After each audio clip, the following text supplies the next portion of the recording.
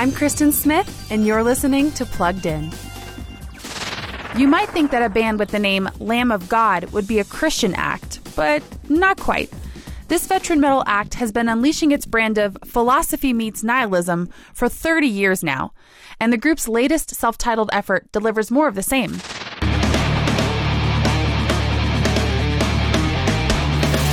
This album offers some perceptive insights into the problems our culture faces. Unfortunately, Lamb of God's response is often a raging, profane one that offers listeners little in the way of hope.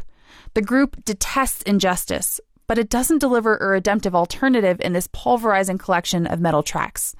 For more on this release, visit us at pluggedin.com/radio, and be sure to follow us on Facebook and Instagram.